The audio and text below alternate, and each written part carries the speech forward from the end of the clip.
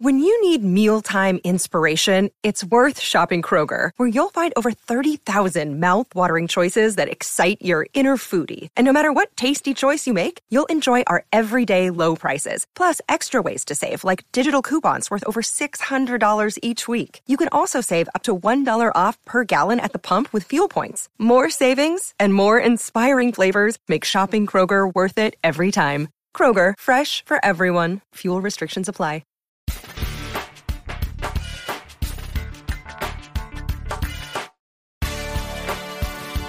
Learn to trade stocks successfully. Learn to profit consistently. I'm Ryan Mallory, and on my weekly podcast, I'm going to teach you the ins and outs of a complex, ever-changing stock market. You will learn to trade better, trade smarter, and profit bigger.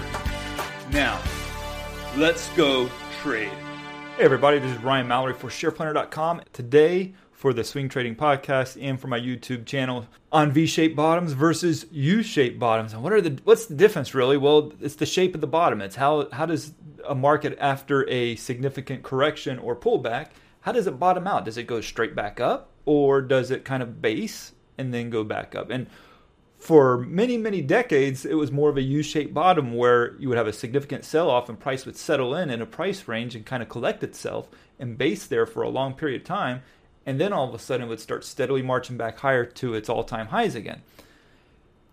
In recent years, especially following the 2008 Great Recession, that hasn't been the case. You've had many more V-shaped bottoms. And even when you do have like what looks like a U-shaped bottom, it's really just a series of failed V-shaped bottom bounces, or dead cat bounces is what we might call them. So what we have today is a lot of V-shaped bounces to where the market sells off and then immediately bounces right back up. And what's the reason for this? Well, you have a lot more technology in play with the markets today. You have algorithms, you have massive amounts of hedge funds, you have the electronic trading phenomenon that's, new to the market over the last 15, 20 years. So it's a different set of circumstances that's affecting the market that's driving these V-shaped bottoms versus 20 years ago. You didn't have that. You had people still on the floor trading primarily, and that's almost like a lost art really, and it's a shame, but that's the case now. Everything's electronically driven. So let's look at some breakouts or V-shaped bottoms from over the years and see how they have affected the trading following a massive correction. So the first one's going to be, we're just going to go straight back to 2008. I'm going to pull up a 2-day chart, and right there. So you had the big correction, right? I mean, everybody knows about it. This huge correction, and it was very steady for a long time. It just kept going. It wasn't really all that bad until, it was bad, but it wasn't crazy bad until that final quarter of 2008 and into 2009, where it just lost its marbles. So yeah, October 2008, and then again in February of 2009, and then it finally bottomed in March of 2009. And what's crazy is it bottomed at 666. That was the low point for the S&P 500. Kind of weird. But nonetheless, you didn't have this basing pattern. You actually had some basing patterns along the way, but it was really just pauses in the correction. But when it finally did reach the bottom, it didn't base at all. It went straight back up. I mean, look at this. One of the worst sell-offs ever, all of a sudden bounces like it never happened. So there was euphoria. There was people wanting to buy it all of a sudden. And so you look at what it's done over the years. I mean, look at this. It's just gone right back up, and I'm giving you like the fast-forward version here. And yes, there's been corrections along the way, and we're going to talk about those some. But nonetheless, they've all been V-shaped for the most part. So let's look at some examples from October 2014. We gotta fast forward this thing. Here we go. Massive sell-off, and the circumstances behind it for this video really doesn't matter. I'm not really trying to get into the explanation for the sell-off. I'm just getting into the fact that it sold off and what was the response to it. So let me pull it back up here because I just switched over to a 1-day chart. So yeah, we pull off. We go from 2000 all the way down to 1823 or so, and that's about an 18% correction within about 1.5 months. Pretty significant there, okay? And then it just puts in a bottom one day, and it shoots back up, and it exceeds where the market was at prior to that extreme correction. So then You fast forward to August 2015. And again, a significant sell-off here, which saw 2 attempts to bounce. Now you can say, well, that's a U-shaped bottom because look, it's got the curvature.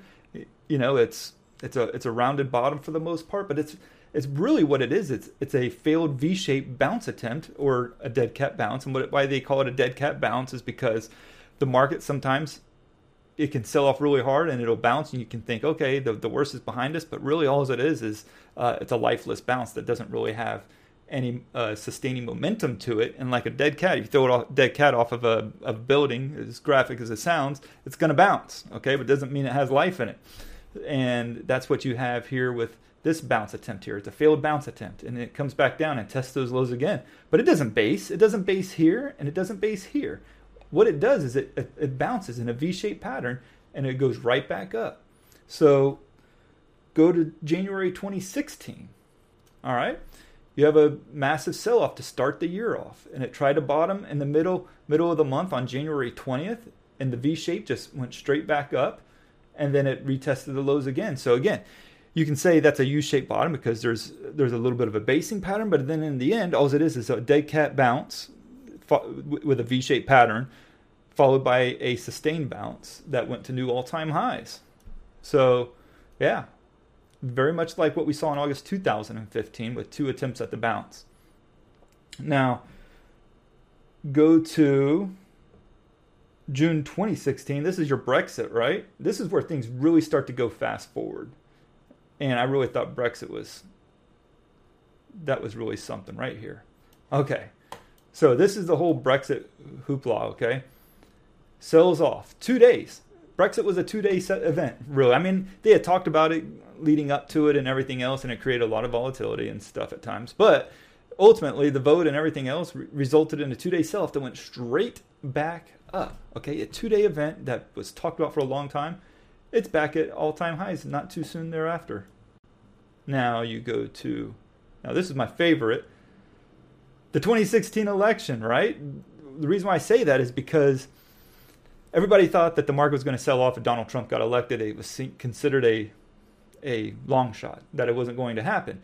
And everybody was kind of pricing in the fact that a Hillary Clinton presidency would be it. And because it was more of like the same of the Obama presidency where the market rallied, that it would result in more years of the market rallying. Well, I actually sold all my long positions before that election because I actually did think, based off of what we saw with Brexit and how the demographics were voting in the Brexit compared to the similarities in the Donald Trump election, that Donald Trump was actually going to win. And so I sold my long positions because I thought, the market would probably sell off. And it did. But the problem is that I was wrong about the duration of the sell-off. So when he started winning Florida and then won Pennsylvania, the market started selling off.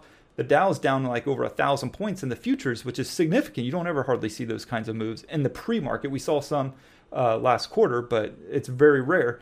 They put the breakers on, and it calmed the markets.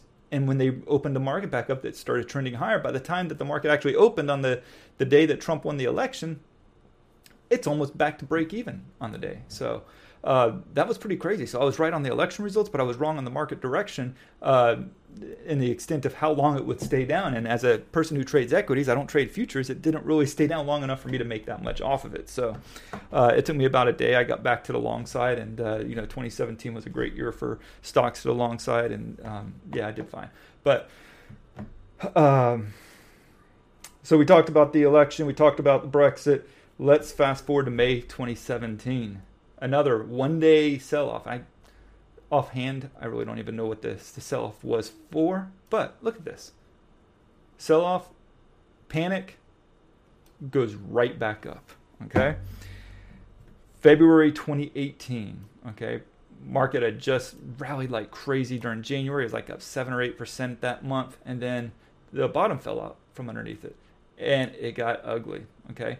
But it didn't just base at all. It bounced really hard.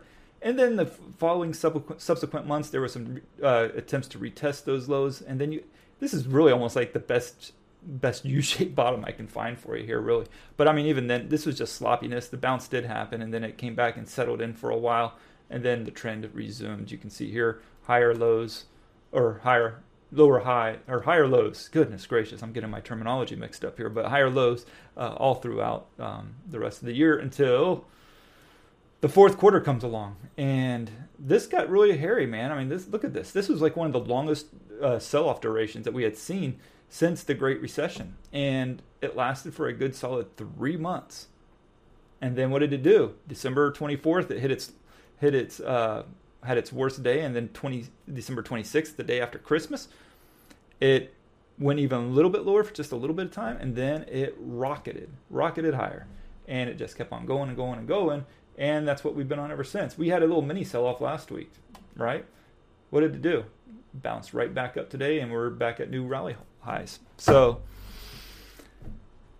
V-shaped bottoms look like they're here to stay. Don't expect U-shaped bottom. Now you can have them on individual stocks, and that's common, but I wouldn't expect it on the indices that much anymore. Once again, technology has changed that quite a bit. You know, the pricing in of various events happens at breathtaking speed now, and pricing gets figured out a lot quicker than they ever did 50, 60 years ago. So going forward, expect these kinds of bounces. And as the technology improves, I would expect it to even happen faster and faster. So that's going to be the discussion for today. Hopefully it helped you out some here. And if you have any questions, always feel free to shoot me an email. Also, subscribe to the Splash Zone. It's a great place. I'd highly recommend it. Take care. God bless.